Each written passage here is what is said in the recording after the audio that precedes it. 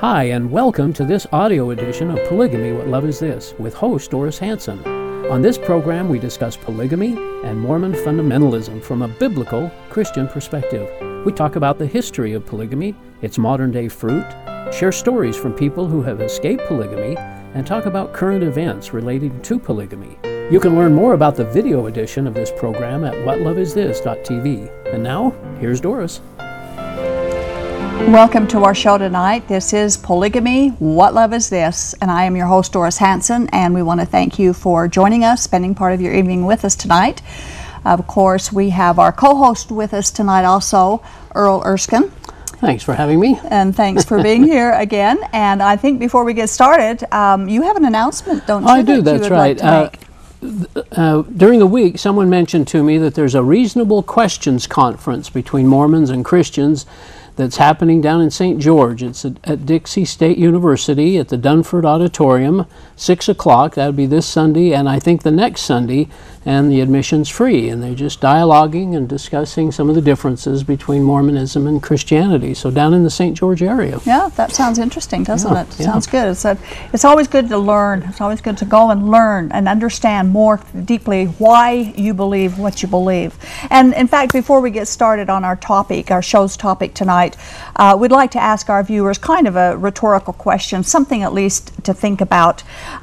We wonder, why do Mormon fundamentalists make justification for their illegal behavior by reminding us that polygamy is legal in so many countries throughout the world, and so it should also be legal in America? You know, we need to put their remarks in proper perspective, and perhaps they should think this more deeply as well. Do these polygamists really want a culture that is the epitome of patriarchal tyranny, a culture where death and destruction are its emblems, and a culture that's empowered by patriarchal religious extremism? Mormonism itself actually began and grew up on the foundation of polygamy and the subjugation of women at the threat of their destruction. We need to eradicate that kind of culture. We don't need to incubate it and legalize it. In fact, it's precisely that kind of culture that killed Kayla Mueller just this past week. We were glad to read in a February 10th newspaper article that the Supreme Court of India has banned polygamy, arguing that it is not a fundamental right. The judges said that Article 25 of the Indian Constitution guarantees freedom of conscience and free profession and practice of religion, but does not also guarantee the practice of polygamy. That's basically the decision of the United States Supreme Court in the 1878 United States versus Reynolds, when they ruled that freedom of religion does not include freedom to behave illegally in religion. The court in India also upheld the decision of the government to fire an employee after he had tried to marry a second woman while his first marriage was still in place. These countries are actually becoming more civilized regarding issues of gender equality and brutality against women, while we just kind of sit here watching ourselves drown in political correctness. That's sad. Yeah, it is. It's sad to see that happen. More on TV and the different polygamous programs that are on television now. Yeah, trying to make it look so much more of a fairy tale than it is in reality. Yeah. On March 15th of 1844, Joseph Smith's brother, Hyrum Smith, denied there was any such doctrine as plural marriage. Now, this is 1844. The Times and Seasons magazine printed one of his denials, and we quote that. Some of your elders say that a man having a certain priesthood may have as many wives as he pleases, and that doctrine is taught here. I say there is no such doctrine taught here. So he denied in 1844. 1844, a couple of months before they were killed. However, at the time of this denial, Joseph Smith had married at least 33 plural wives, and Hyrum himself was the husband of 5 wives. And 2 months later, after he made that remark, Joseph Smith continued his denial of polygamy, as he had been doing for the past dozen years. And we quote one of those denials. Yeah, this is from the history of the church. It says, I had not been married scarcely 5 minutes before it was reported that I had 7 wives, this spiritual wifism. Why a man dares not speak or wink for fear of being accused of this. What a thing it is for a man to be accused of committing adultery and having 7 wives when I can only find 1. Now, I want you all to notice in this quote by Joseph Smith that he himself equated polygamy with adultery. Now, this is Joseph Smith. This is the revered founder and leader of the Mormon religion, the man who claimed he saw and talked with God, called polygamy adultery, and lied that he was living polygamy. Yeah. The Book of Mormon and the Doctrine and Covenants were both authored by Joseph Smith, and both books condemn liars. The first one here from Doctrine and Covenants, section 63. Wherefore I, the Lord, have said that the fearful and the unbelieving and all liars and whosoever loveth and maketh a lie shall have their part in that lake which burneth with fire and brimstone, which is the second death. And from 2 Nephi 9 it says, Woe unto the liar, for he shall be thrust down to hell. So we can see that the Mormon books teach hell and fire and brimstone in the lake of fire, and yet they get angry at Christians because we teach that. But of course the Bible also forbids bearing false witness. Yet beginning with Joseph Smith and carried on by his brother Hiram and all the other Mormon leaderships, lying was an integral part of being a faithful Mormon.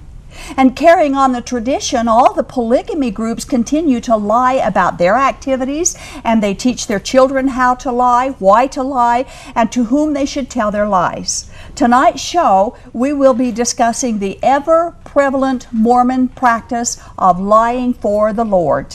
This practice takes place in both the Mormon Church from its very inception until the present time, as well as all the Mormon polygamy groups to this day.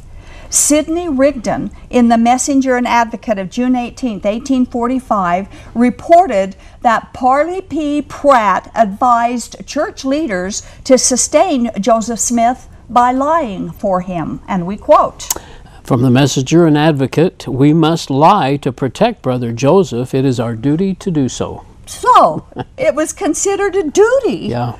of a faithful Mormon to lie to protect their leaders and their religion.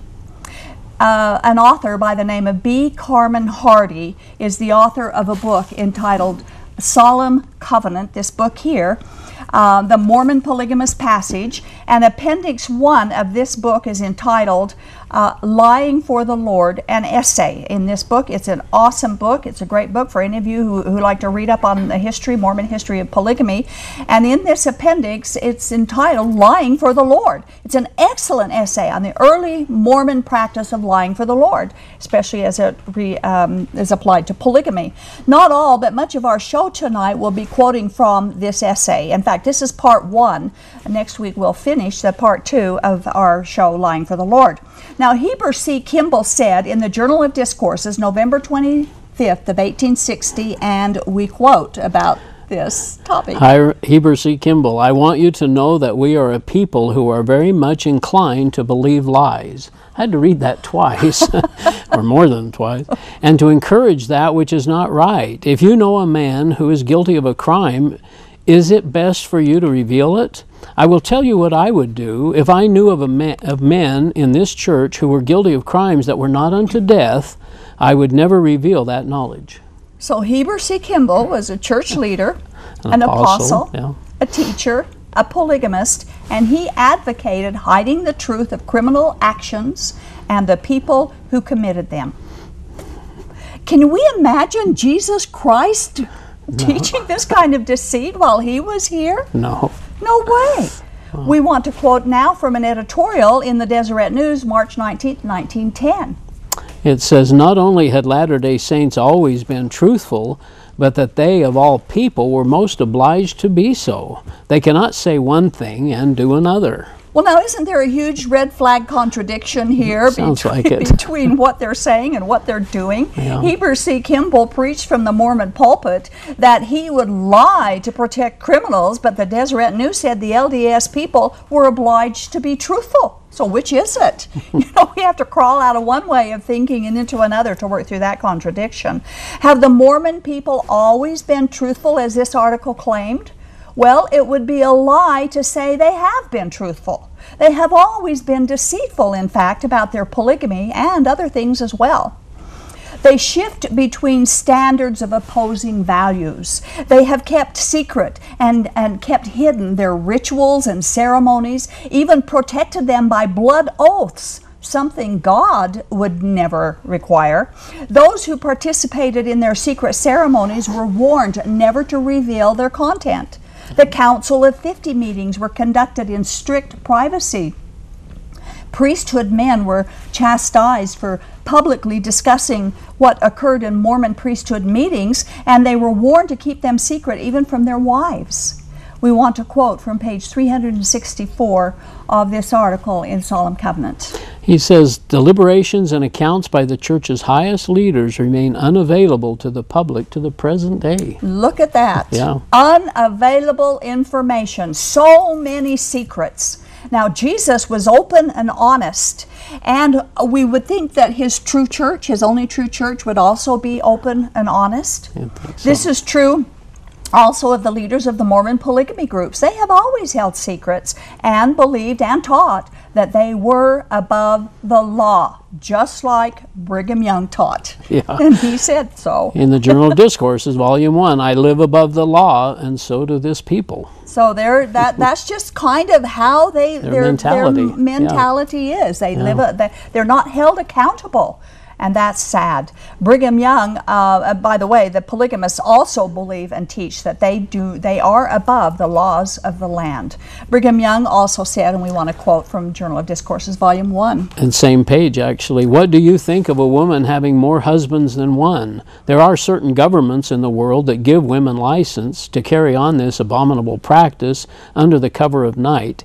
You are forbidden to infringe upon the rights, property, wife, or anything in the possession of your neighbor. I defy all the world to prove that we have infringed upon that law. Well, he shouldn't have defied that. He shouldn't have issued that challenge. Now, those statements by Brigham Young challenged the world to prove that they had taken their neighbors' wives or that their women had more than one husband. Now, this is shocking when we discover that both Brigham Young and Joseph Smith were guilty of doing precisely that. Polyandry. Yeah, both of them married women who already had living husbands. They both took their neighbors' wives, and they caused those women also to have more than one husband. And Brigham Young, while he was lying for the Lord, denied they did those things. Now we want to quote from Anne Eliza Young. She had been one of Brigham Young's polygamous wives. She got a divorce, and she charged that Joseph Smith was guilty of adultery.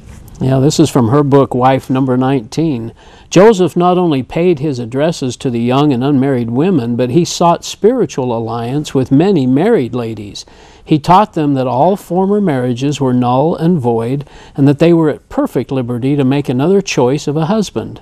The marriage covenants were not binding because they were ratified only by Gentile laws. Consequently, all the women were free.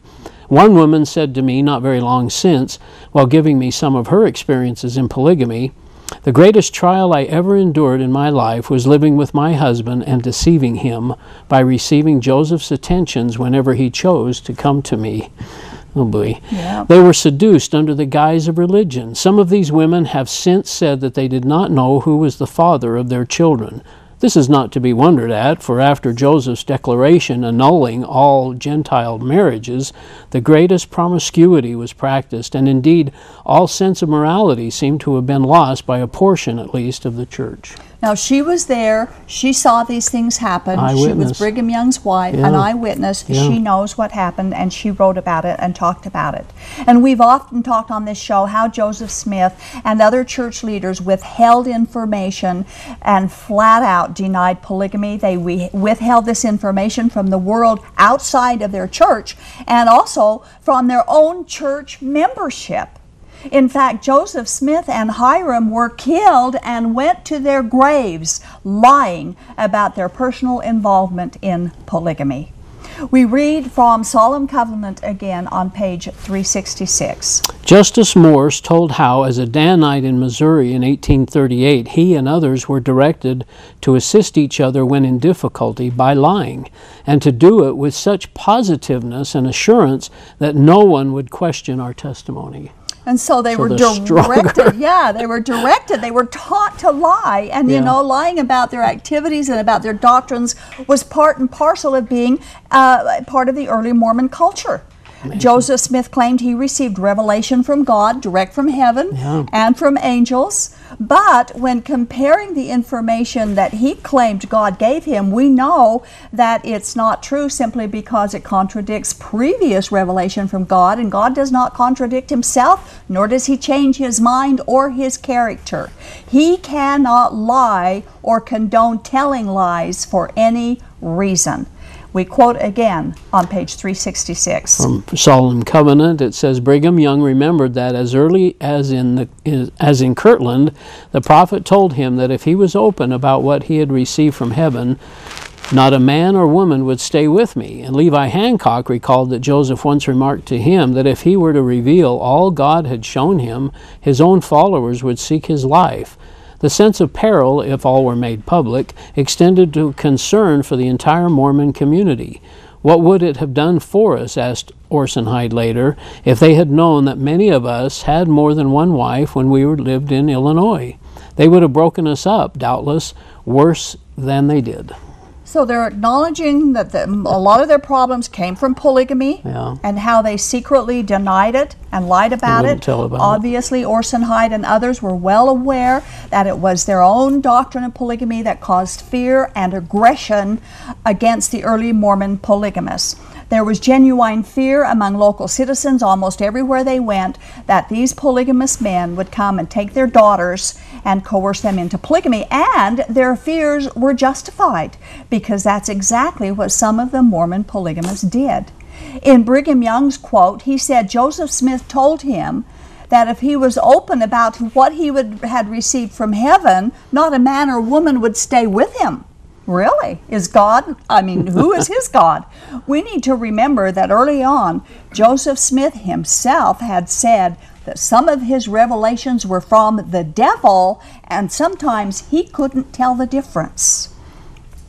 We need to keep that in mind when we read these kinds of quotes. And Jesus taught that it is the devil who is the spiritual father of all liars.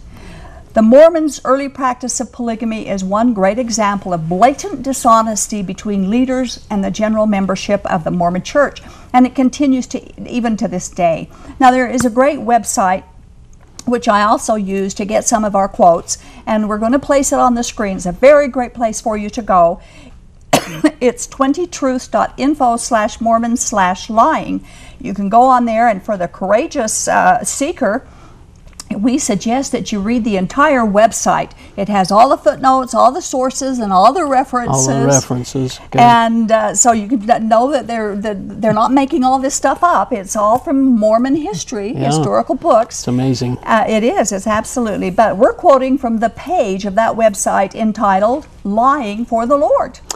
It says there, Joseph went to great lengths to conceal his practice of plural marriage. H. Michael Marquardt discovered that he even had a pretended marriage performed to cover up his own marriage to Sarah Ann Whitney. On July 27, 1842, Joseph gave a revelation to Newell K. Whitney that he was to seal his daughter Sarah Ann to Joseph Smith to be his wife. Thus saith the Lord. Thus saith his Lord. Joseph Smith actually performed a pretended marriage ceremony between Sarah Ann Whitney and Joseph C. Kingsbury so that Joseph Smith's own polygamous relationship with Sarah would not be known. Now, Sarah was 17 years old and Joseph Smith was 36 years old, more than double her age when this pretended marriage was arranged. We want to quote from a document entitled The History of Joseph C. Kingsbury that is now in the Western Americana section of the University of Utah Library. And this is written as it is. There's a misspell here, but that's part of the quote. On the 29th of April, 1843, I, according to President Joseph Smith, the council, and others, agreed to stand by Sarah Ann Whitney as supposed to be her husband and had a pretended marriage for the purpose of bringing about the purposes of God. So they pretend to have a marriage. Again, this is deceit, this is lying, this is fabrication. And these purposes of God that is mentioned in that quote is the plurality as wives, as instructed in Doctrine and Covenants, section 132, and in that section 132 where it says, live polygamy or be damned. Now, 17-year-old Sarah Whitney was Joseph Smith's 15th wife. Amazing. So he was living polygamy. He didn't have to do that to live it. He already was. He had more than enough wives. Now, Joseph Smith would also even go so far as to fake an excommunication to make it appear to church members that he really did not believe in polygamy. This was quite amusing from the William Clayton's diary. It says, Thursday 19, President Joseph began to tell me that I should keep M, which was Clayton's plural wife Margaret, at home. Says he just kept her at home, and if they raise trouble about it and bring you before me, I will give you an awful scourging and probably cut you off from the church, and then I will baptize you and set you ahead as good as ever. So there they are, just discussing their deceit behind closed doors. In other words, if you get in trouble for living polygamy, I'll excommunicate you and then restore you back to the church, and everything's going to be okay. Good as new. Yeah, it's not about truth. It's all about image. And that's true today. Even after they moved west, the Mormons continued to keep some of their beliefs top secret. In fact, in 1850, John Taylor published a tract in France, and we're going to read in part what he said. We are accused here of polygamy and actions the most indelicate, obscene, and disgusting such that none but a corrupt and depraved heart could have contrived. These things are too outrageous to admit of belief. At that time, that John Taylor wrote this tract, denying that the Mormons believed and practiced polygamy, he was the husband of 10 wives. Lying for the Lord. So much for honesty and openness and transparency for the Mormon polygamous leadership and for God's only true church. Notice the descriptive words that Taylor used when referring to polygamy. He called it indelicate, obscene, disgusting, and outrageous. They're speaking out of both sides of their mouth here, aren't they? Mormon apostle and general authority Charles W. Penrose admitted that after Joseph Smith's death, some things about him were deleted from the church publications for prudential reasons, he said. So what information about Joseph Smith has been deleted from Mormon history? What did Joseph Smith say and do that needed to be deleted from the historical record? Current Mormons and Mormon polygamists deserve to know the whole truth about the founder of their religion. And why won't the mainline church release this information that has been deleted from history and been kept secret from faithful followers? You know, our eternity depends on what we do with God's truths now. People may live the good life now, but it's going to pass. And eternity will be waiting for every one of us. And that eternity is a long, long time. And ignorance is no excuse with God. He has made the truth available, and He expects each one of us to seek the truth and find it and live the truth. Many of the polygamy groups of today, by their actions, have effectively changed the 9th commandment from thou shalt not bear false witness to thou must bear false witness to protect the polygamy group. As I've mentioned many times before, from the cradle to the grave, we were taught how to lie to those who questioned us about polygamy. The practice of teaching children to lie and instilling fear of outsiders learning the truth began in the early days of Mormon polygamy. It didn't start with the Kingston group. It started way back then. On page 368 of Solemn Covenant, we want to quote, Children were instructed to deny knowledge of family relationships, of their parents' whereabouts, and even of their own last names. some don't even know who their fathers are, right? Isn't that... Isn't that not when they're young. I didn't know who my father was till I was 10. I was told a false story about who he was. We had a false name. That certainly sounds like lying. It definitely is lying. They put the wrong name on birth certificates. They make up a name for the father and put it on the birth certificate. The woman takes and makes up a last name and then contrives a story about who her husband is so they can tell it to the children when they're old enough to wonder about the whereabouts of a father that doesn't even exist, because it's a fake name and a fake story about him. And you know, I've told this to people, and LDS people that I've told this to, they actually gasp when they hear that the polygamist will tell their children and lie to them this way, yet their own church and prophet is the source of this lying for the Lord. Polygamists teach that they must protect God's kingdom on earth. Yet what kind of a God needs the protection of humans? If he needs that kind of help, he truly is no God at all. The God of the Bible is almighty, which means he has all power, unshared power. He is our protector. We are not his protector. And Jesus said his kingdom is not of this world anyway. So there's no polygamy group and no church on this planet that is God's exclusive kingdom on earth. We have another quote for you. One church authority was so concerned about the pervasiveness of intentional falsehood that he feared for its effect on the moral fiber of Mormon society. In a letter to President John Taylor in 1887, Charles Penrose expressed concern that the endless subterfuges and prevarications which our present condition impose threaten to make our rising generation a race of deceivers. Wow.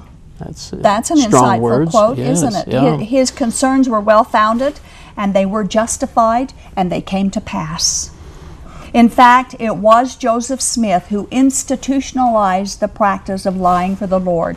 Their lies were to ensure that Joseph Smith would be kept out of legal trouble by denying the practice of polygamy. It's the same thing that happened when I was growing up, that we had to protect the leader, we had to protect our fathers, we had to protect everybody who was a polygamist by lying about who we were and who our fathers were. And these lies were designated so that the leaders could deceive with a clear conscience. They believed that God permitted and encouraged lying in order to protect the doctrine and the practice of plural marriage. And they would use code words in their conversations and in their journals and in their answers to inquiries. Some of these code words were eternal marriage, the divine order of marriage, holy order of marriage, patriarchal marriage, priesthood, living up to your privileges, new and everlasting covenant, a different view of things, and celestial marriage. And every one of these code words was synonymous with polygamy. And if they didn't use those specific words, then they could answer with a clear conscience. Then they could answer with a clear conscience. Do you practice polygamy? No. If they had said, do you practice celestial marriage? They would still say no. Yeah, because there's other words that they should have asked. There's other words they could use. And so they had a clear conscience with doing that as well. It was all a matter of semantics, you know, and it worked. But whether they used correct terms or not, the leaders would lie anyway. That was just part of what they did. Their view was that it was more important to live the higher law of plural marriage, and most important, to observe loyalty to the prophet. A prominent dogma of Mormonism is that loyalty is more important than honesty.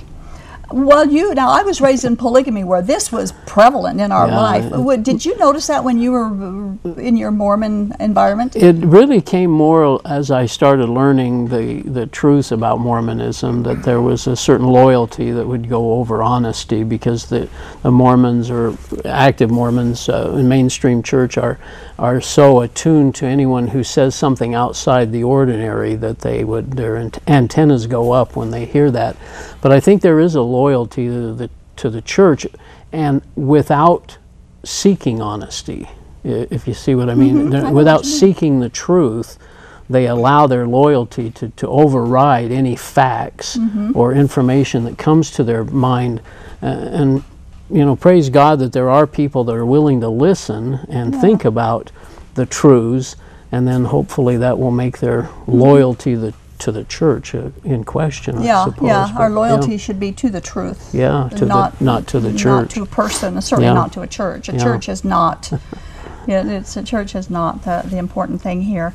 On page 208 of Solemn Covenant, we discover that Mormon apostle Mariner W. Merrill, maybe many people may not recognize that name, but he took a plural wife in the Logan Temple in 1901. Now this was several years after the Manifesto of 1890. Yet under oath, before the Senate Committee's investigation of Reed Smoot, this man denied that he had entered into plural marriage after 1890. The committee had evidence that he was lying, but he continued to insist that he was telling the truth. He was lying for the Lord and for the church. Yeah. Mormonism's own history chronicles the fact that Joseph Smith lied over the pulpit, that he lied in private, he lied in the newspapers, he lied to his wife Emma, and he lied to church membership by saying that he did not participate in polygamy. Can we imagine Jesus Christ behaving this way? No. Yet recorded Mormon history proves that for close to 15 years between 1890 and 1905, many other church leaders followed his example while pretending to obey the law. Jesus said, "The root produces the fruit." In Nauvoo, a Mormon woman by the name of Vienna Jacques heard rumors about spiritual wifery, so she came to Emma and asked her to ask Joseph if the rumors were true. Well, they're asking the wrong person, obviously. Emma asked him, and he said. He said to Emma, the whole idea was absolutely false, and the doctrine an evil and unlawful thing. That was Joseph's answer. Yeah. Joseph was secretly practicing plural marriage at the time, and he called plural marriage evil and unlawful. That comment in itself is his own self-condemnation. Yeah, amazing. It is amazing, absolutely. Well, we're going to take our mid-show break right now and open up our telephones. We would love to hear from any of our viewers, polygamous viewers, viewers from the LDS Church, or other viewers who may have comments or questions. We'd like to hear from new viewers tonight. We also love to hear from people who disagree with us, as long as you allow a two-way conversation on the telephone. So we're going to open up the phones, 801-973-8820. Give us a call, and we'll share our message with you now as we wait for the calls to come in. You are watching Polygamy, What Love Is This? Broadcasting live from Salt Lake City, Utah. This program is the broadcast outreach of A Shield and Refuge Ministry. Shield and Refuge is a point of first contact for Mormon fundamentalists who question the doctrines of the religion or who are actively seeking for an opportunity to escape the polygamist lifestyle. Examining the claims of fundamentalist doctrine against the backdrop of biblical truth is central to our efforts. We invite you to contact us. Call toll-free at 877-425-9993 or email us at tv@aboutpolygamy.com. We have made available to you some outstanding resources free of charge. You will find them at our website, www.whatloveisthis.tv. While you are at our website, make sure to take advantage of the archived episodes of this program, which can stream on demand directly to your computer. And if someone you know is unable to view this program via live broadcast, recommend that they visit this same website every Thursday at 8 p.m. Mountain Time to watch this show through live streaming video. If you are watching live tonight, we invite you to call us as we open our phone lines. The number is 801-973-TV20. That's 801-973-8820. Now, back to Polygamy, What Love Is This? With our host, Doris Hanson. Welcome back to our program, Polygamy, What Love Is This? Again, we're thankful that you've joined us tonight, and our co-host Earl Erskine is here. I was born and raised in the Kingston Polygamy Group here in Utah. You were born and raised in... as a Mormon right here in Salt Lake. as a Mormon, and we're discussing the early Mormon practice of lying for the Lord, and that's where our backgrounds converge, because it goes back to the same general leadership when Mormonism first began. We do have our telephone lines open. If you want to call in and ask questions or make comments about our topic tonight, we would love to hear from you. Our topic is lying for the Lord, and some of the quotes that we have brought out are from Mormon documents. Yes. They're from Mormon's history.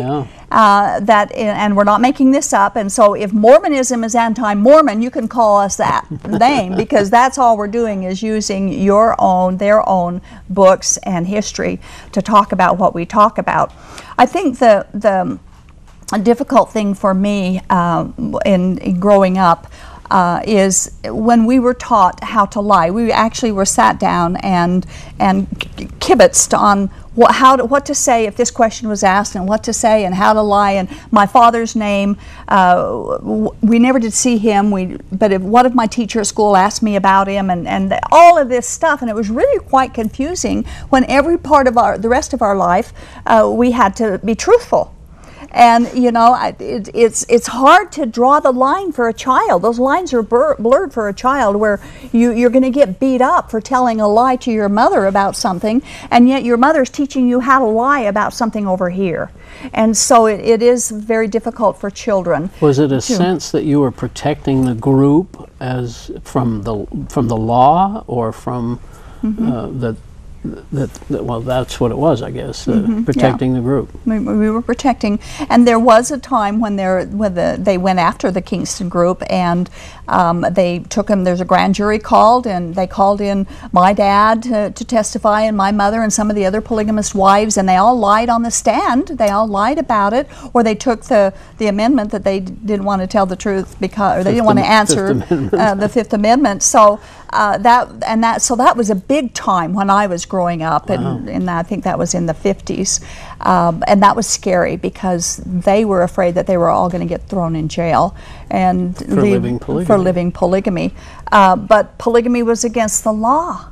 And I still challenge every one of our viewers to find me in the Bible where God commanded polygamy. And yet that's what they taught us, that this was God's higher law, but there's no place in the Bible where we can find that God actually commanded polygamy, not to Abraham like they claim. Well, the clear conscience concept again, where they only married the first wife civilly.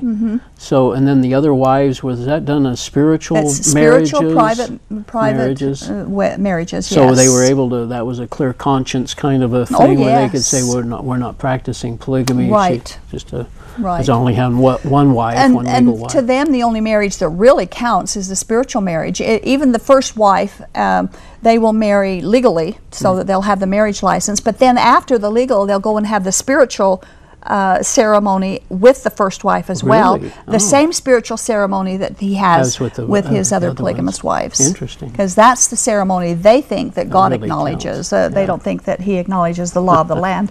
But that's not true, because the Bible tells us we are to live and obey the laws of the land. Yeah. Okay, we have a call coming in. We have more lines open if you want to call in. Don't wait till 5 minutes before the show's over, or you probably won't get in at all. So if you've got something you want to talk about, give us a call right now. And right now we have on line 1 Dwayne from Bountiful. Hello, Dwayne. Dwayne. Yes? You're on the air. Do you have a question? Yeah. Are you aware of the fact in the writings of John D. Lee that he was Joseph Smith's bodyguard, and he would go out with him at night when Joseph Smith was visiting all of his lady friends and stand watch? And he says one of the ladies that that Joseph Smith went to was a lady that also entertained a number of steamboat captains. So, you ever hear about that in Sunday school? Well, that you don't. We ought to do a show on John D. Lee. That would be an interesting show. Was that from the Confessions of John D. Lee book, or his story somewhere? In his writings. Oh. So. And John D. Lee himself, I think, had 19 or 20 wives. Did he really? Yeah, so he took he was took a lessons. polygamist, and he was involved with that Mount Meadow massacre. Uh-huh. He was the only one that was convicted and executed for it. Right. And later, the Mormon churches restored his membership back in good standing. John D. Lee. Have they? I didn't know Could that. be, but Yep, they did that. he Well, was that's then on the interesting. ground floor of a lot of stuff that went on. Yeah, he was. I just thought I'd mention that. And thank you. We appreciate the Yeah, call. That's very, interesting very- information. Thank you. And yet he stayed, I guess, believing Joseph was a prophet, despite all the little evening stuff going on. And that's something. It's I don't know. It's amazing. I don't understand how that can be a religion. I can understand it being a social organization or something like that, but Yeah. not a religion with all of this stuff that's gone on in its past. We have an off-the-air question. Please address the practice of lying to fraudulently receive welfare. Well, that's huge today. Arizona especially and Utah have high welfare costs because of polygamists, and they do go, the women, they claim that they don't know who the father of their children are, so they'll go and they'll get food stamps and they'll get welfare and they qualify for it. Food stamp, WIC, and all that kind of stuff. Yeah, they do. They do. And all these polygamous women. So it does cost the taxpayers to when our powers that be do not bring them to justice. You know, the laws of the land are here for a purpose, and if they are not enforced, then why do they have them? And but even at that, the Constitution of the state of Utah says that polygamy will be prohibited forever. So why aren't our elected officials who raise their hand to support and honor the Constitution, why don't they? I don't get it. I don't understand why we as citizens aren't holding them accountable. Well, we have another quote that we would like to share. We think you'll find this interesting. Yeah. Fanny Stenhouse was an author, an early Mormon woman and an author, and she met and married a Mormon elder and missionary in England in the mid-1800s, and she later came to America with her husband. She would later write about the horrifying experiences of polygamist women that she had met and lived around while she was here. From one of her books, we read about the deceit of the early Mormon leaders and missionaries in trying to keep their practice of polygamy silent and secret to potential and also to new converts. And we quote from her book, Exposé of Polygamy in Utah. When polygamy was first taught in Europe and in the United States, great stress was laid upon the assertion that in no case would any man be allowed to take a second or third wife without the entire consent and approval of the first. This statement, though false and deceptive, naturally silenced the fears of many women who would otherwise have opposed the doctrine, for they were deceived into thinking that as their husbands could not take another wife without first consulting them and obtaining their permission to do so, it would always be in their power to refuse. I think my wife thought that too. And thus they supposed that they would not themselves be practically affected by polygamy until their own faith prompted them to consent. I need not say how greatly they were deceived. The elders have been often accused of deception in thus explaining away the doctrine to the women. And that is going on even today. In fact, a month ago on the show, we had a caller, and she called in. She had just walked in the house and was watching the show. She'd never even heard of us before, and she just happened to be watching our show, and her daughter was being pursued by a young man from a polygamy group. Oh, boy. And he told her this very same thing. I talked with her off the air. I went to visit her, and we talked.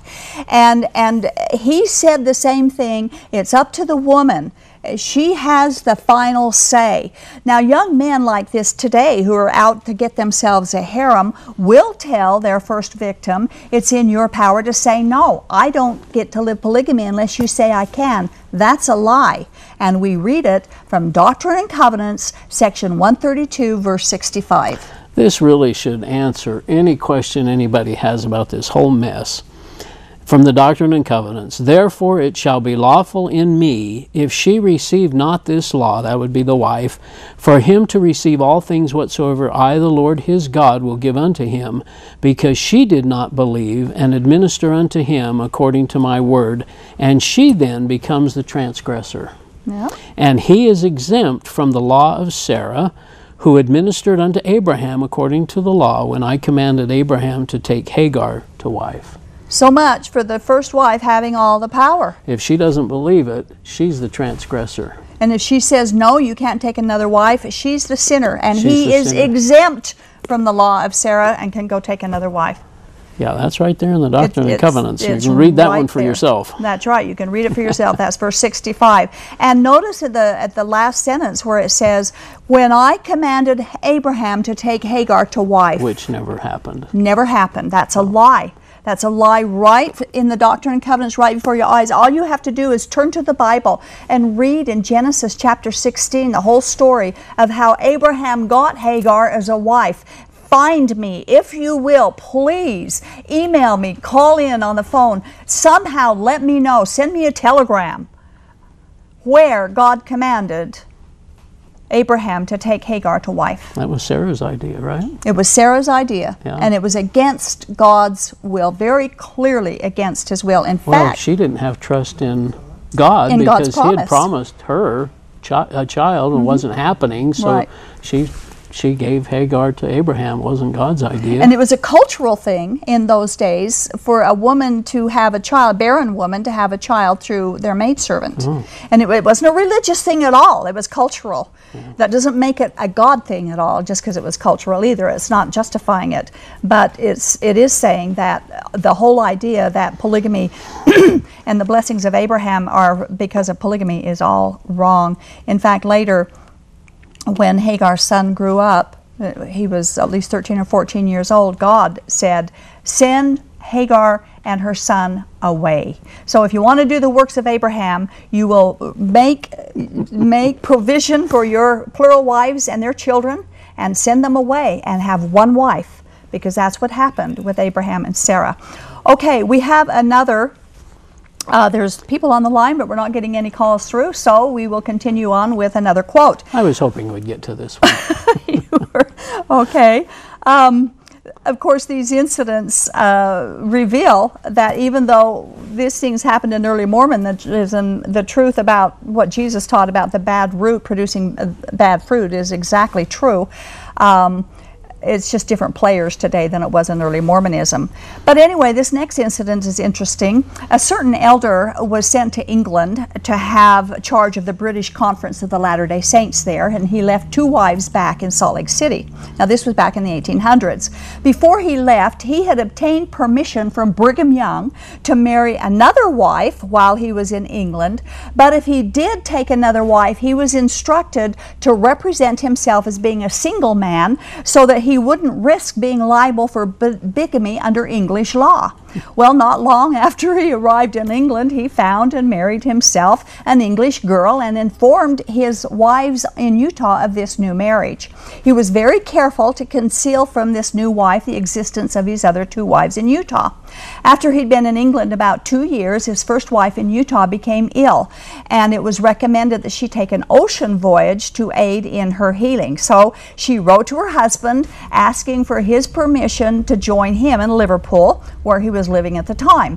Well, he gave her permission on one condition, that when she arrived, she would introduce herself as his sister, not his wife. He knew that if his English wife discovered the truth, she would hand him over to the law, and so the first wife agreed to pretend she was his sister. Well, to her grief, when she arrived in Liverpool, she found that her husband was so infatuated with his new wife that he hardly paid any attention to her at all, and all his acquaintances, including his English wife, were under the impression that she was a sickly sister from America. She soon regretted having come to England, but she couldn't go back to Utah. She had no money of her own to buy a ticket to go home, so she had to wait until her husband's mission was over, which wouldn't be for another 2 years. During those 2 years, he almost entirely ignored the existence of his first wife, his legal wife. He traveled all over Europe with his English bride and introduced her everywhere as his missus. The poor first wife remained in Liverpool, totally dependent upon the charity of other Mormons for her support. When they got back home to Mormon, Utah, and the story was made known, one of her friends said to her, and we quote part of their conversation. From the Women of Mormonism. "You would not have found me enduring such treatment," remarked her friend. "I would not have lived in poverty and seclusion and known that he was running round the country with her, squandering money on her, money that was squeezed out of the poor, deluded Mormons. I would soon have had him landed in Old Bailey," and that's an English prison.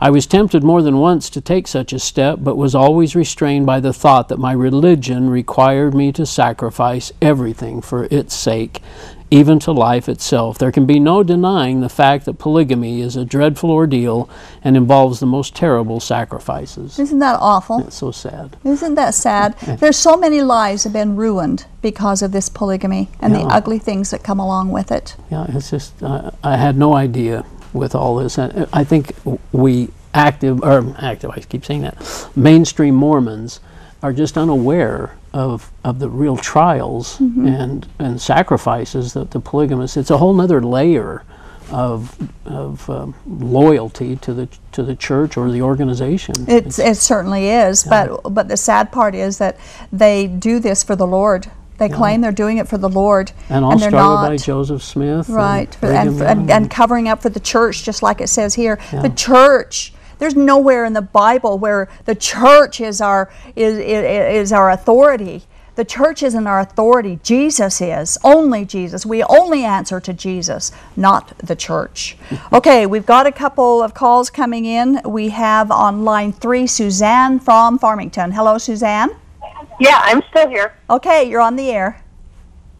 You're on the air, Suzanne. Oh, hello. Hi. Suzanne, you need to turn your television volume down. Yes, ma'am, it is. Okay, you can ask your question. So I was just wondering if the two of you would discuss the recent announcement that Cody and Mary Brown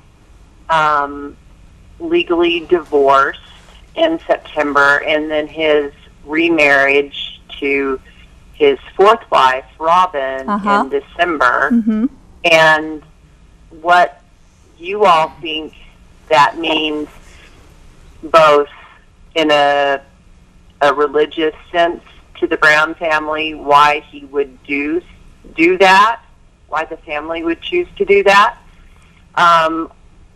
Also, what that might mean for the family, as far as people are speculating that the reason that sometimes polygamous families do this is not for the legal restructuring, but because I think that's sort of a bogus term, but for financial gain, and knowing that they are on a television show, what that would do to, if they are still inclined with their church. And also just knowing that the family has had several bankruptcies already and state assistance, is this just furthering that? Okay, we've only got about a minute to answer you, so we'll disconnect you and go ahead and answer quickly, okay? Thank you so much, Doris. Thank you, Suzanne. Okay, I don't know if our viewers have heard that that the Cody Brown family on Sister Wives, the TLC Sister Wives, he divorced Mary, his first wife, and remarried Robin in December of last year. Legally. And Robin has children that she brought into this polygamous marriage from another previous marriage. And the thing is, there is a lot of speculation. Why did they do this? We don't know, because they haven't said. We can just speculate all day long, and we'll never know until they come out and tell us exactly why.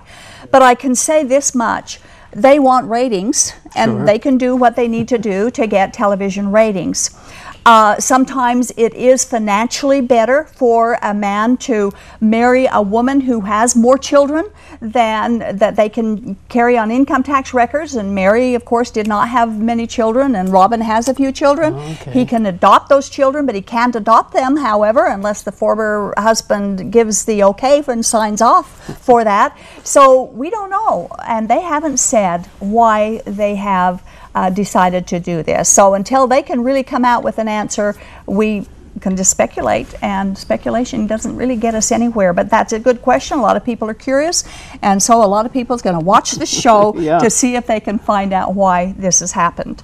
Okay, well, we want to thank y'all for watching the show. We're going to be back next week with part 2 of this very important part of lying for the Lord of early Mormon history, polygamist history. So get your quotes together. And we'll bring some more to you next week. You know, as we do this show, we want you to know that we care so very much about our loved ones who remain deceived by the teachings of Joseph Smith, those who are deceived in believing that lying for the Lord is okay, the end justifies the means, and that it's okay to teach little children to lie for the Lord. You know, God has provided only one way into His heaven, and it's not polygamy. The one way is Jesus Christ and His death for each of us on the cross. And if you don't want the cross, then you can't have Jesus. If you don't want the cross, you can't have forgiveness, and your sins will never be washed away. If you don't want the cross, you will die in your sins and will not go to heaven. We don't want a single person to end up in hell because we failed to warn you. And so we implore you to just check out what you believe. Are you believing in myths, unbelievable stories, or in the truth? And how do you know? Charles Spurgeon asked, "What would you do if you saw a long line of blind men walking toward a cliff, and one after the other stepping off and falling down to the jagged rocks below to their death? Wouldn't you warn them and cry out to them to stop and not follow their leader off that cliff?" We refuse to remain passive or to worry about offending viewers by telling the truth. The way to heaven is not a church or polygamy or works or any kind of works, religious works. It is a way that has already been prepared, and there is no other way available, and it's not by polygamy. It's by grace through faith. And it isn't faith in your church, and it's not faith in your feelings or faith in polygamy or faith in Joseph Smith, but by faith that Jesus Christ has already done everything for you, and all you do is trust and rest in Him. Thanks for watching. See you next week. Good night. This has been the audio podcast edition of Polygamy, What Love Is This? This program is a production of a Shield and Refuge Ministry and Main Street Church of Brigham City. You can view current and past video episodes as well as download audio episodes of this program at whatlovethis.tv. If you or someone you know is in need of assistance in leaving a polygamous situation, please contact us. We are here to help. All of our contact information can be found at shieldandrefuge.org or call us at 877-425-9993. If you have any questions or comments about this or any of our other programs, we'd love to hear from you. Write us at email@whatlovethis.tv. Thanks for listening, and we hope you'll join us again.